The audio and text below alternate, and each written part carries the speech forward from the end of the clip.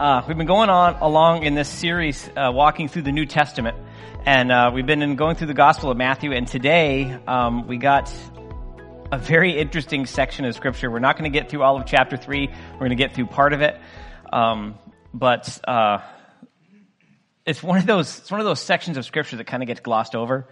Like, oh, John the Baptist, wacky guy, camel hair, honeycombs, that kind of stuff. Not our role model for the Christian faith on a regular basis. Not sure why. I think it would be kind of cool. What are you going to go out as Halloween this year? John the Baptist. I'm going to scare everybody. It's going to be great. But we got some interesting things in this particular chapter. There's some things that people don't really recognize. Between chapter 2 and chapter 3, most people don't realize that 30 years have passed. 30 years of time have passed between the end of chapter 2 and the beginning of chapter 3. All of a sudden, Jesus is a baby, and then poof, he's a man. It's kind of cool. If it was only that easy to go backwards, that would be way better. But 30 years have passed in that life. But another thing that has happened here is that the Jewish people had been without a prophet in the nation for over 400 years. In the beginning of the Jewish nation, the prophets were there. They were always guiding the people. The people would stray off. The prophets would bring them back. And now for 400 years, the prophetic voice in Israel had been silenced. And in that time frame, what had happened is these groups, the Pharisees, the Sadducees, had kind of rolled up into these places of power within the Hebrew community, and they started exercising authority that honestly never belonged to them. So it's kind of interesting. And then along comes John the Baptist, who was a prophet, doing what prophets do, making everybody mad. Because a prophet typically will bring two things with them each time: hope and judgment. If you look back through the Old Testament writings, prophets always carried those two things with them: hope for those who would believe and judgment for those who would not. So it was very interesting. So here he comes, in all of his glory, all of his camel hair, honeycomb glory, And what we discover is that he had a very intense disdain for the religious leaders of the day. He did not like the way the faith had been moving. And so he was pointing the people of Israel back to the truth of God's word, the simplistic truth of God's word. One of the things that he does in this process, we're not going to get to this week, but we'll be getting to it next week, is John compares his baptism by water with the coming baptism of Jesus by the Holy Spirit and fire. And it's kind of interesting. When we get into that next week, we're going to be looking into what that really means, because he tells us nothing about what it means, which is awesome. You love it when incredible spiritual statements come out of Scripture with no explanation whatsoever. It's very comforting. But thankfully, we have the rest of the Bible to help us understand what's going on there. And I think the answer might surprise you, but that's next week. So what I want to do right now, as we get into this, we're going to be Matthew chapter 3. We're going to be through verses 1 through 10. So if you want to turn in your Bible to there, hopefully you brought your Bible with you. I'm going to pray for us and ask God to bless this journey as we walk through His Word. Heavenly Father, we want to ask you to walk with us through this process, Lord, as we dig into your Word to learn about you. We ask for your Spirit to draw with us, to walk alongside us, and to draw our attention to what needs to be seen and added to our lives. We ask this in Jesus' name, amen. All right, so let me read this portion of Scripture here. It says, "In those days, John the Baptist came preaching in the wilderness of Judea, saying, 'Repent, for the kingdom of God is at hand. For this is he who was spoken of by the prophet Isaiah, saying, the voice of one crying in the wilderness, prepare the way of the Lord, make his paths straight.' Now John himself was clothed in camel's hair with a leather belt around his waist, and his food was locusts and wild honey." If anyone's looking for lunch ideas, there you go. "Then Jerusalem, all Judea, and all the region around the Jordan went out to him and were baptized by him in the Jordan, confessing their sins. But when he saw many of the Pharisees and Sadducees coming to his baptism, he said to them, 'Brood of vipers,'" not a warm greeting, but it works, "who warned you to flee from the wrath to come? Therefore bear fruits worthy of repentance, and do not say to yourselves, we have Abraham as our father. For I say that God is able to raise up children to Abraham from these stones. Even now the axe is laid at the root of the tree, and therefore every tree which does not bear good fruit is cut down and thrown into the fire. One of those warm, fuzzy sections of Scripture, right? You know? It's always good. So one of the things that John does, Matthew does in this particular section, and that John alludes to, is this idea of what happens when faith is replaced with something else. I want to focus around that section in Isaiah because it's one of those passages like, an Old Testament reference. Whoop, moving right along, let's get to the baptism of Jesus because that's the good part when the Holy Spirit comes down. No, let's back up for a second. What does that passage mean? What happens when faith is replaced with something else? And sometimes we think, what could faith possibly be replaced with? Water. I'm going to get some water. Everything is good. A lot of times what we see today is what we see happening today is the same thing that happened back in these days, and it was faith was replaced with what we call legalism. And other names for legalism, well, we'll get to some of the other names here in a second. Now, Christianity is a defined faith, which means that we have a clear path of understanding of what our faith looks like, what worship looks like, because it's outlined for us in the Scriptures. There's no guesswork involved. We don't have to worry about whether or not we're pleasing whoever happens to be leading the group, because whoever happens to be leading the group is irrelevant. It's about pleasing God through the adherence to His Word. That's what Christianity teaches us. It's not about where we go, it's about who we know. And who we're supposed to know is Jesus. But within Christianity, we also have these various denominations, don't we? And denominations form when groups within the faith break off for one reason or another because, maybe you worship with this type of music, they don't really like that, they want to use this type of music, fine, no big deal. As long as the object of the worship is the same, it doesn't matter. The concert that's coming up that Jay was talking about, it's a metal concert. And that doesn't mean that, all the instruments are metal. The metal is the music, It's like you understand every third word and none of them make sense if you string them all along together. It's really cool. I have some friends who absolutely love Christian metal. I don't get it. Probably because the metal I listened to as a kid was not Christian. Okay? But they break away and they form a different type of worship for one reason or another. An easy example would be the Protestant Reformation. We broke away from the Catholic Church because we didn't like the way that they talked about salvation. They believed salvation was through the church. We believe salvation was through faith in Christ and Christ alone. So this has happened all through church history. Every denomination deals with this. Even us non-denominationals, which is really a denomination, we just don't want to admit it, right? You go to a one non-denominational church to another, they're almost identical. You want to know why? It's because the non-denominationals are a denomination. You say that to pastors and they're just like, we are not. Yes, you are. Yes, you are. We still deal with it. Every group in Christianity deals with it. There is no exceptions. Now, that being said, there's another group within this process. And they don't just split away to create something that different based on convictions. They split away for a more malicious meaning, or a more malicious process, and we call this legalism. Now, these groups, what they do is they believe that their method of worship is the only right one. Anyone ever been in a church like that? I have.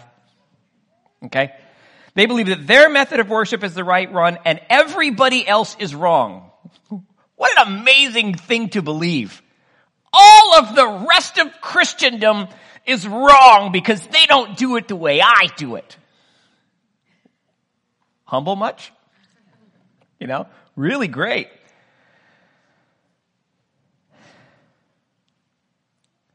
Some will believe that you're not even saved because you don't believe the way they believe. It gets amazing. What these groups do is they tend to add standards to the process of salvation, and they claim that those standards that they have added have to be observed in order for you to be a true believer. These always have very vague and often misused scriptural support, if they have any scriptural support at all, because 90% of the time they don't. But the group has still dedicated themselves to that and it's almost always around this.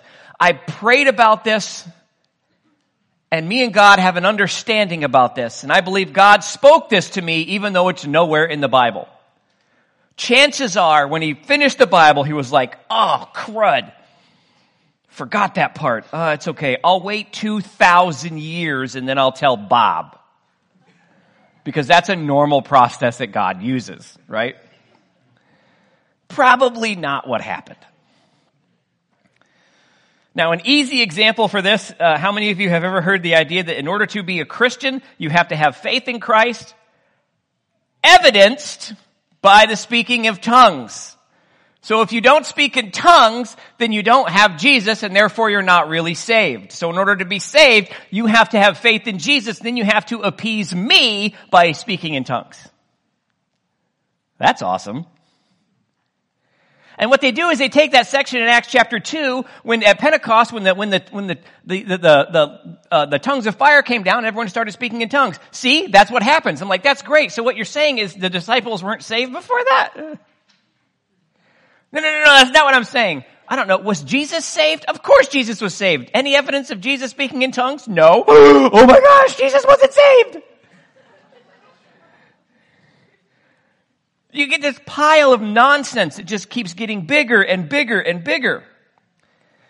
And the problem is that even though that there's no scriptural support for that particular view, we also have this. 1 Corinthians 12, this is Paul. It says, are all apostles? Now all these questions demand the answer no. They're rhetorical questions. So you could read it like this. Are all apostles? No. Are all prophets? No. Are all teachers? No. Are all workers of miracles? No. Do all have the gifts of healing? No. Do all speak in tongues? Let's just highlight that one in black, shall we?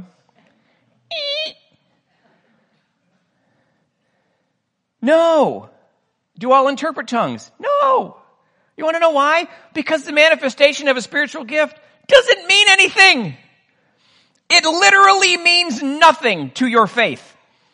Go to Matthew. We're going to get to this in a couple of weeks. You get to Matthew chapter 7, verses 21 and 22. When Jesus says, many will come to me on that day. Did we not prophesy, do miracles? Let me put that in simple terms. Did we not manifest the gifts of the Holy Spirit? And Jesus says, guess what? You're not even saved. We got to remember that there's more than one spiritual authority on this earth. There's one trying to get us to heaven, the other one trying to drag us somewhere else. But when we start thinking that because we're doing this, obviously we're good with God. God is way more pleased with me because I'm doing this than he is with someone that just has faith. It's a sad reality, but this happens all the time. Someone will ask you, are you a Christian? Yes, I am. Are you baptized in the Holy Spirit? Oh, here we go. I have to admit, I kind of get excited sometimes when that stuff happens. I feel bad when it happens to someone not prepared for it, but I really like it. I'm like, oh, this is going to be good.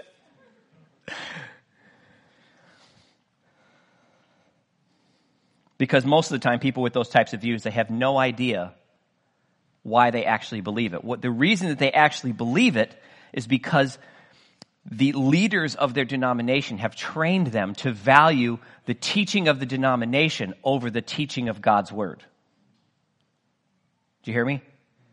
They value the teaching of the denomination over the teaching of God's word. I remember doing a presentation in front of a denominational group a long time ago when we were in youth ministry. And we were talking about bringing this youth ministry. We were traveling. It was called Gen Next. It was really cool. We had a lot of fun with it. I met my wife there. Obviously, she's had vision problems her whole life, so she never really, it was really good for me. She obviously married me for my money.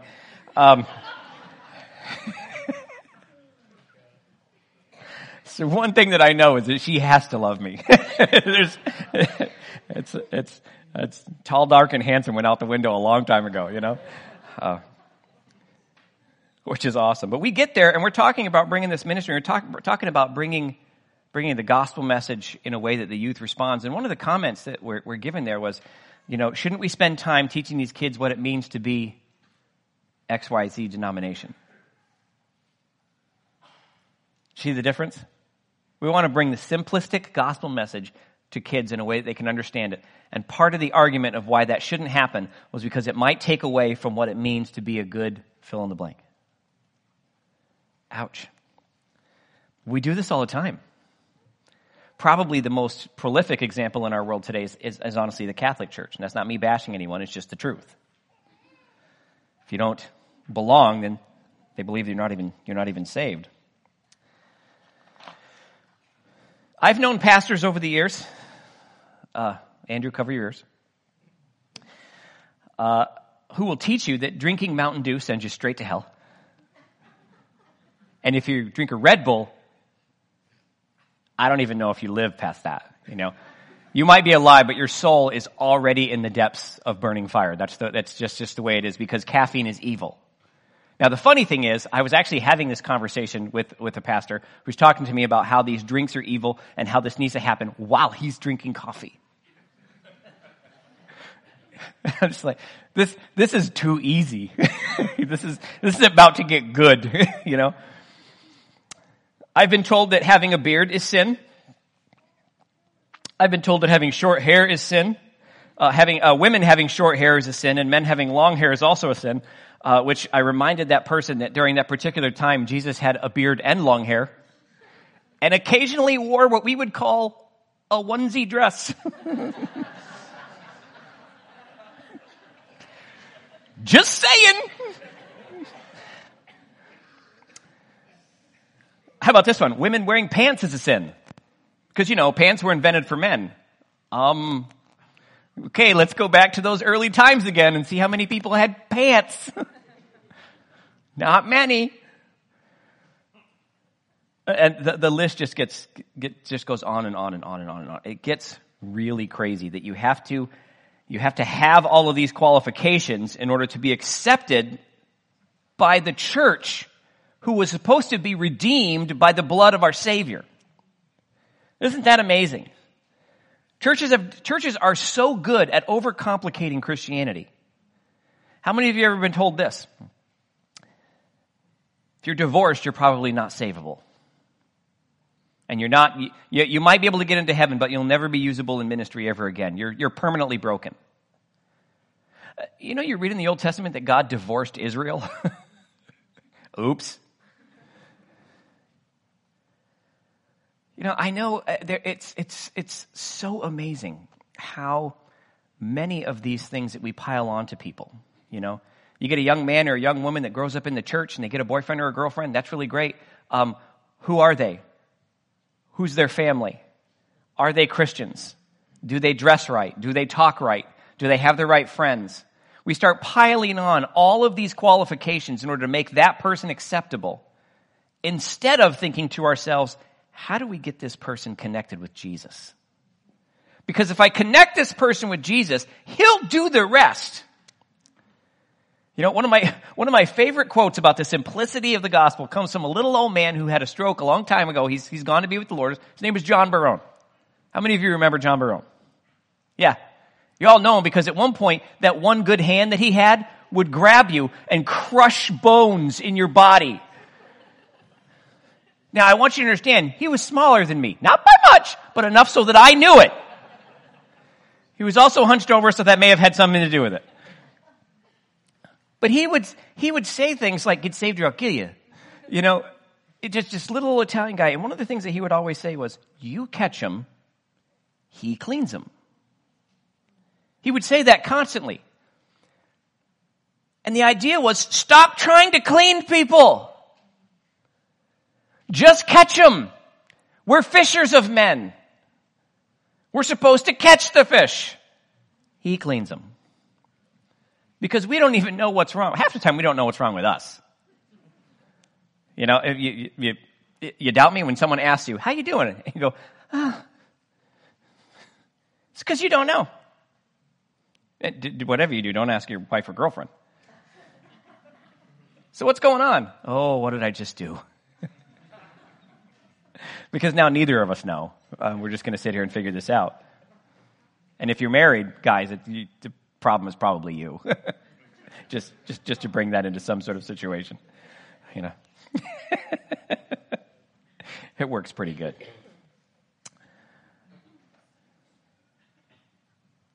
I wonder where I stopped. Oh, here it is.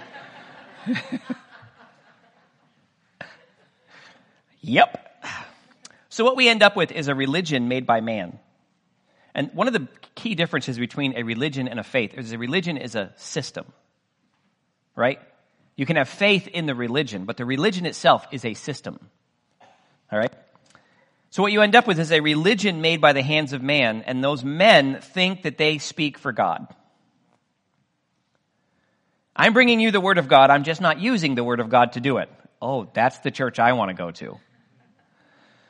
But you see, this is why John called the Pharisees a brood of vipers. Walking into a brood of vipers was a death sentence. If you were walking down the road, or you're cutting through a field or whatever, and you stepped into a brood of vipers, which essentially could also mean nest, you were already dead. You just didn't know it yet. The things are toxic. What they do to you is just toxic. You can't survive the venom that they put into you. The Pharisees and the Sadducees were a brood of vipers because what they brought was poison. And what they brought, where they were leading people into dedication to the system, not the object of their faith. You understand what I mean? And it's easy to do with the Old Testament law because the system governed the entire area of your faith. You had to fulfill the system. The problem was the system was there to direct your eyes to Him.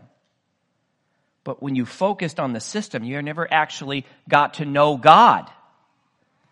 God was this thing off in the ether. It was never something that you could reach. It was never a connection you could attain. Because you spend your life trying to fulfill this set of obligations instead of trying to get to know the one to whom we're obligated to.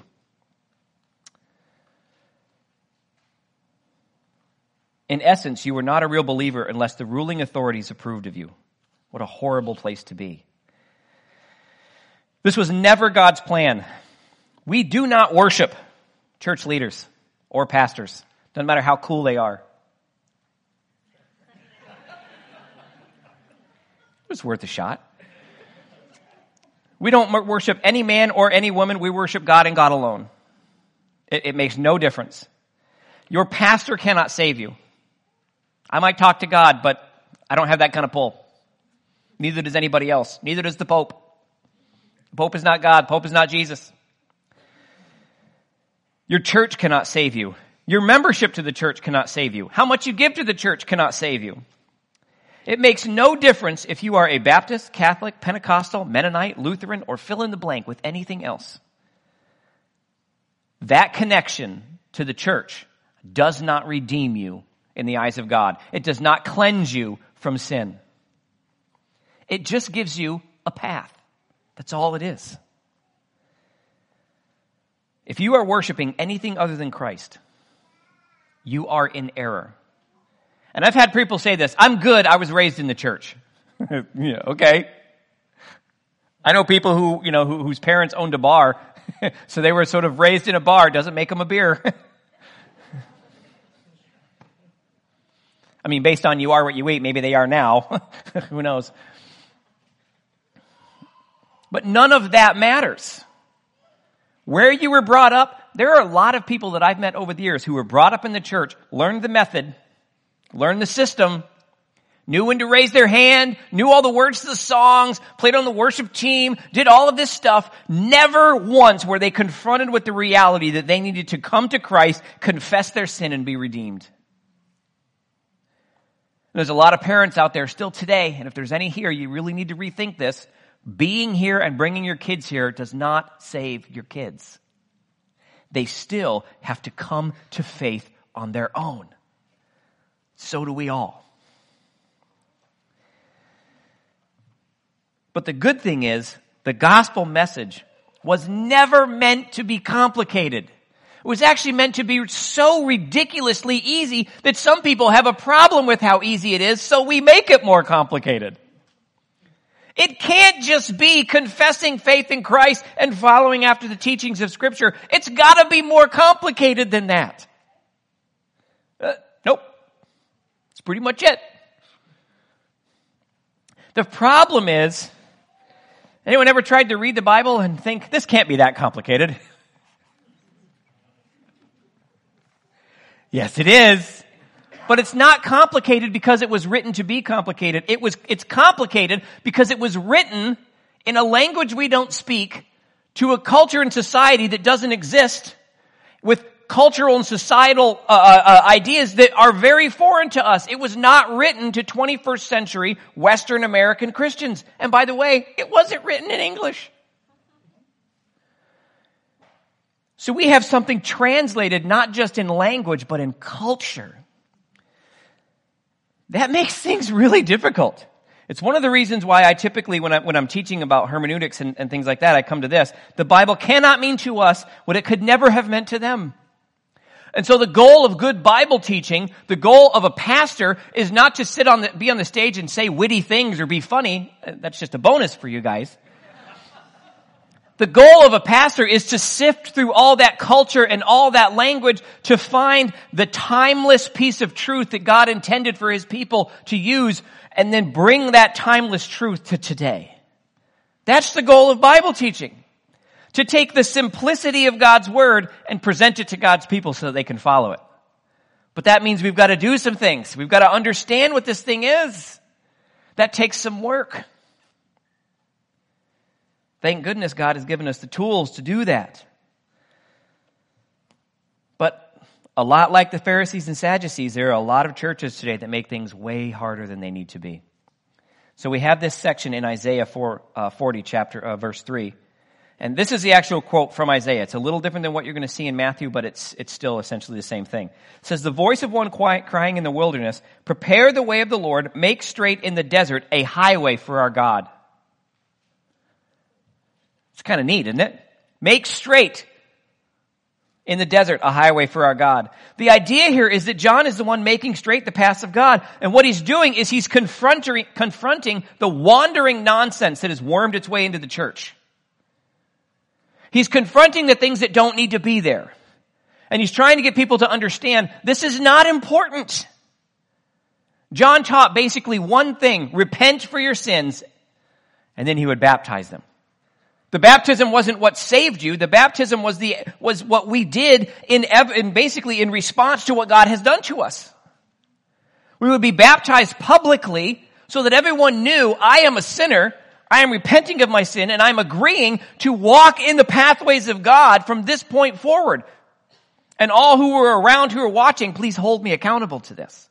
That's what water baptism is.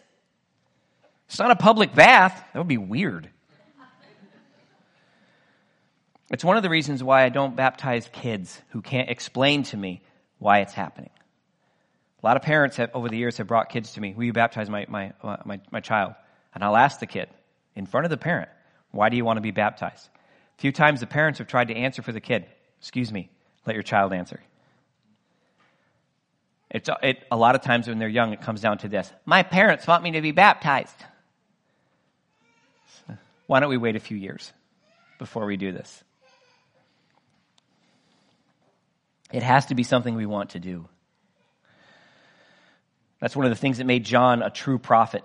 He brought people back to the simplistic worship of God with a pure heart, in thankfulness, because we realize that God still loves us in full view of our own unclean lives. You know that you're not too far away from God, wherever you are right now?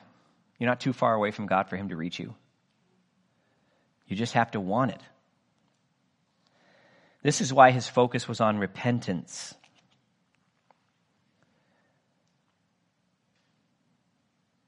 It was a simple truth of God, nothing complicated about it. Make straight the path. Uncomplicate the faith. And this is why the legalist Pharisees and Sadducees hated him. They didn't like him at all because they were taking away their authority. See, when someone has legalistic authority over you, this is why it's so hard for people to leave a legalistic church. Somehow, the leaders of that organization have gotten into you, and they've somehow grabbed some level of authority with you where you think you have to please them. And if you leave and go someplace else, you're admitting that you are not up to their standards. What a horrible trap to be in. I was in one for years. It It was actually taught at that particular church, and I'm not going to name it because it's still in existence today, but it was actually taught that they were the only real Christians in the area, and I believed it because I had no experience in any other church my whole life. I didn't get saved till I was 20.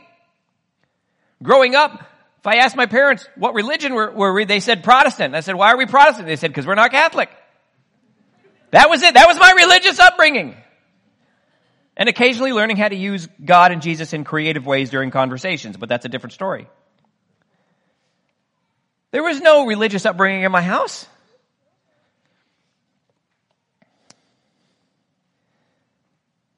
But you see, when people make faith complicated, it can be very difficult to walk away from it.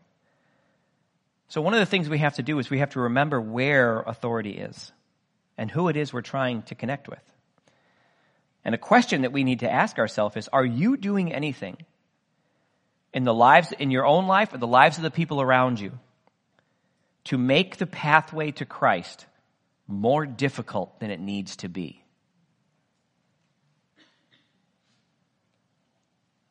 Are we creating stumbling blocks in front of people? You know, it'd be really great if you got saved, you'd stop dressing that way. Oh yeah, now they want to come to church. You know, we'll get you to church, we'll get you saved, and we'll get you some clothes that fit. Says the guy whose shirt is stretched out to its capacity in the front. You know, once you get saved, you can get rid of that heathen job. Get you in a real job that Christians have. Okay, what are those? Because I would love to know what those jobs are. See, we try to minister to people, but we forget what we end up doing is we end up accidentally or sometimes on purpose, because people think that this is their job, is to clean them so then God can catch them. I'm going to help you clean up your life. That way you can come to God. That's not how the gospel works. We come to God and He cleans us. It's amazing how difficult we can make things. The Pharisees and Sadducees practiced a graceless faith.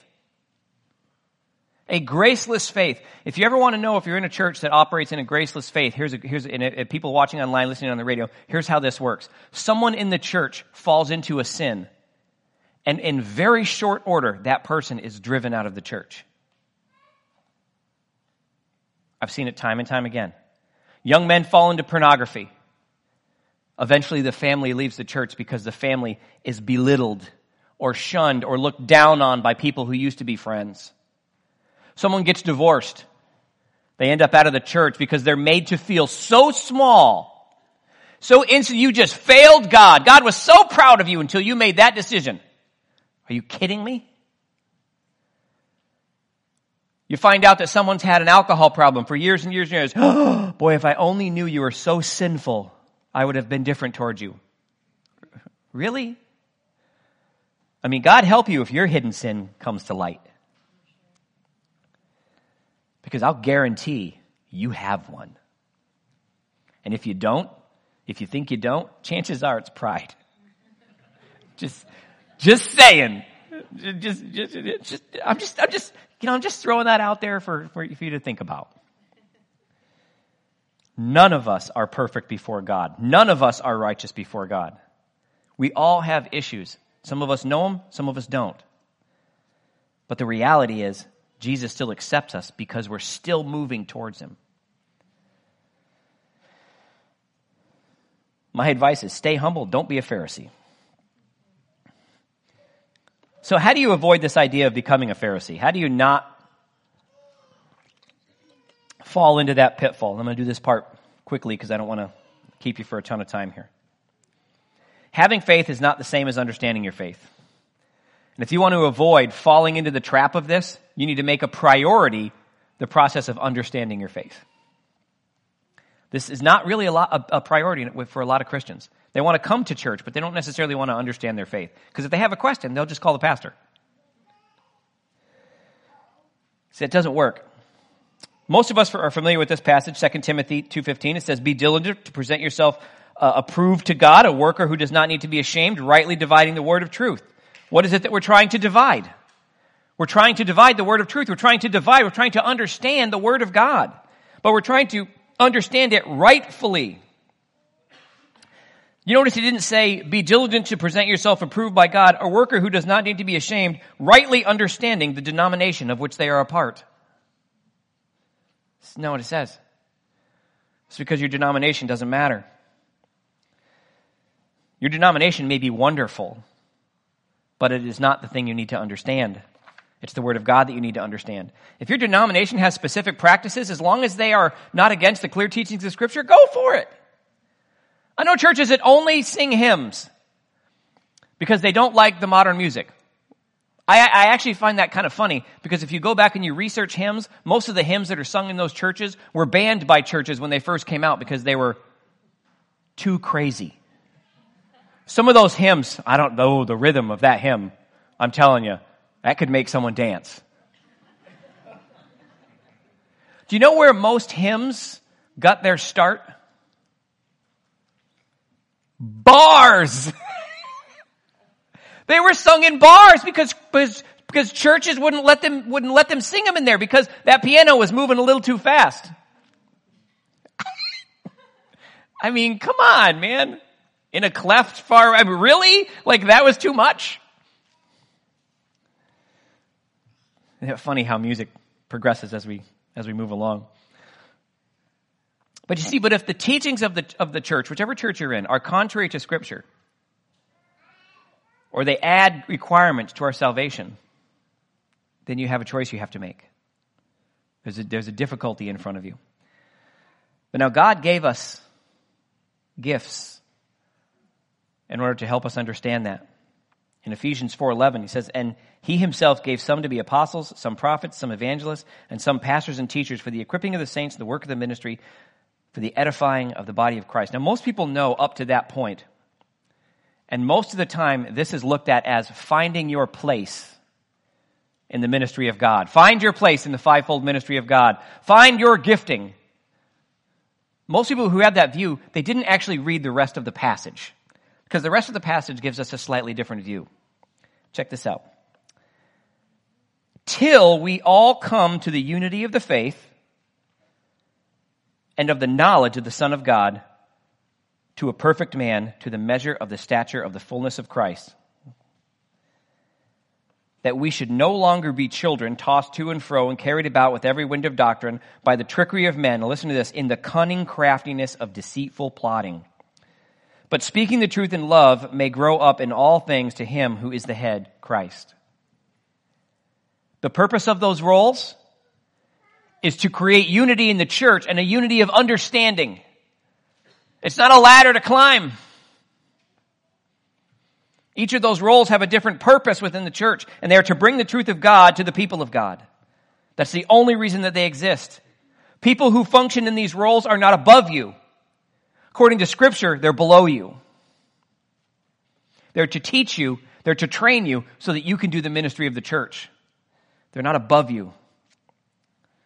How about this one? 1 John 4:1 says, Beloved, do not believe every spirit, but test the spirits, whether they are of God, because many false prophets have gone out into the world. There are people who will bring you the religion of men mixed with just enough Christianity to make it sound good. Anyone ever fallen for one of those?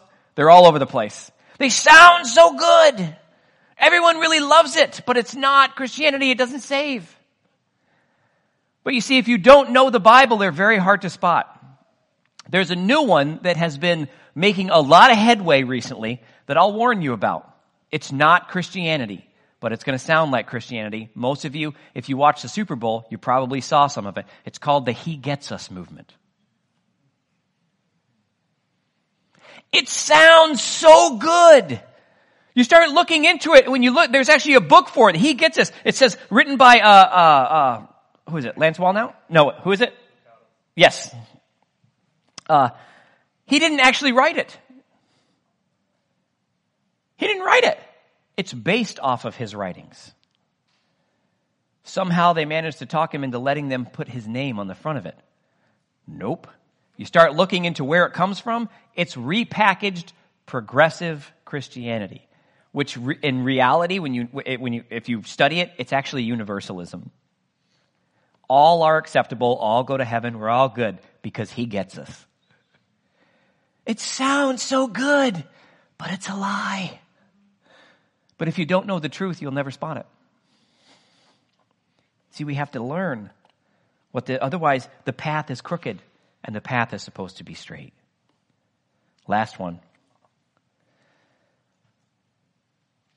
But there were also false prophets among the people, even as there will be false prophets among you, who secretly bring in, listen to this, destructive heresies, even denying the Lord who bought them, and bring on themselves swift destruction. And many will follow their destructive ways, because of whom the truth will be blasphemed.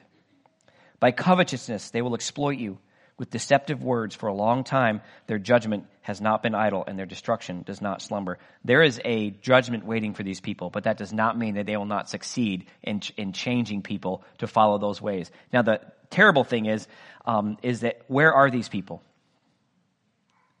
So there'll be false prophets and false teachers among the people. Where are they? They're standing in pulpits in churches all around the world. Does that not scare the snot out of you? There are leaders and teachers in the churches, and they are teaching destructive heresies. A destructive heresy is something that sounds like Christianity, but does not save you. That's the difference. And what they are exploiting is our lack of knowledge in the Word of God. But the good thing is, even though all these pitfalls exist, it does not mean that we should lose hope or even get discouraged. I've heard people say, this is why I don't come to church, because you can't trust in people. Oh, because they're good decision makers like you. Right? What we should be doing is exactly what Isaiah said. We should be making straight in the desert a highway for our God. We should know enough about the Word of God to understand it when we're presented with a fake. We should be able to spot it. And the only way to spot it is to know what the real thing is. Same way they teach people how to spot counterfeit money. You study the original, not the counterfeits. So we spend our times in the Word of God. But we also do our best not to make the gospel message more complicated than it needs to be. It should be really simple. So let's do ourselves a favor and not make this Christian life any harder than it already is. Because it's pretty difficult, and it's going to get more difficult. Let's walk through this life with an unrealistic amount of grace towards other people, but also an absolute rock-hard commitment to the Word of God and the Word of God alone. Not our church, not our family, not our denomination, not our particular viewpoints, but if you can't back it up with book, chapter, and verse, then it doesn't matter. We don't want to become a Pharisee. We'd rather be John, running around the world with camel skin, eating honey and locusts, because, hey, if that's what God wants, I'm okay with that. As long as the locust is another word for cow.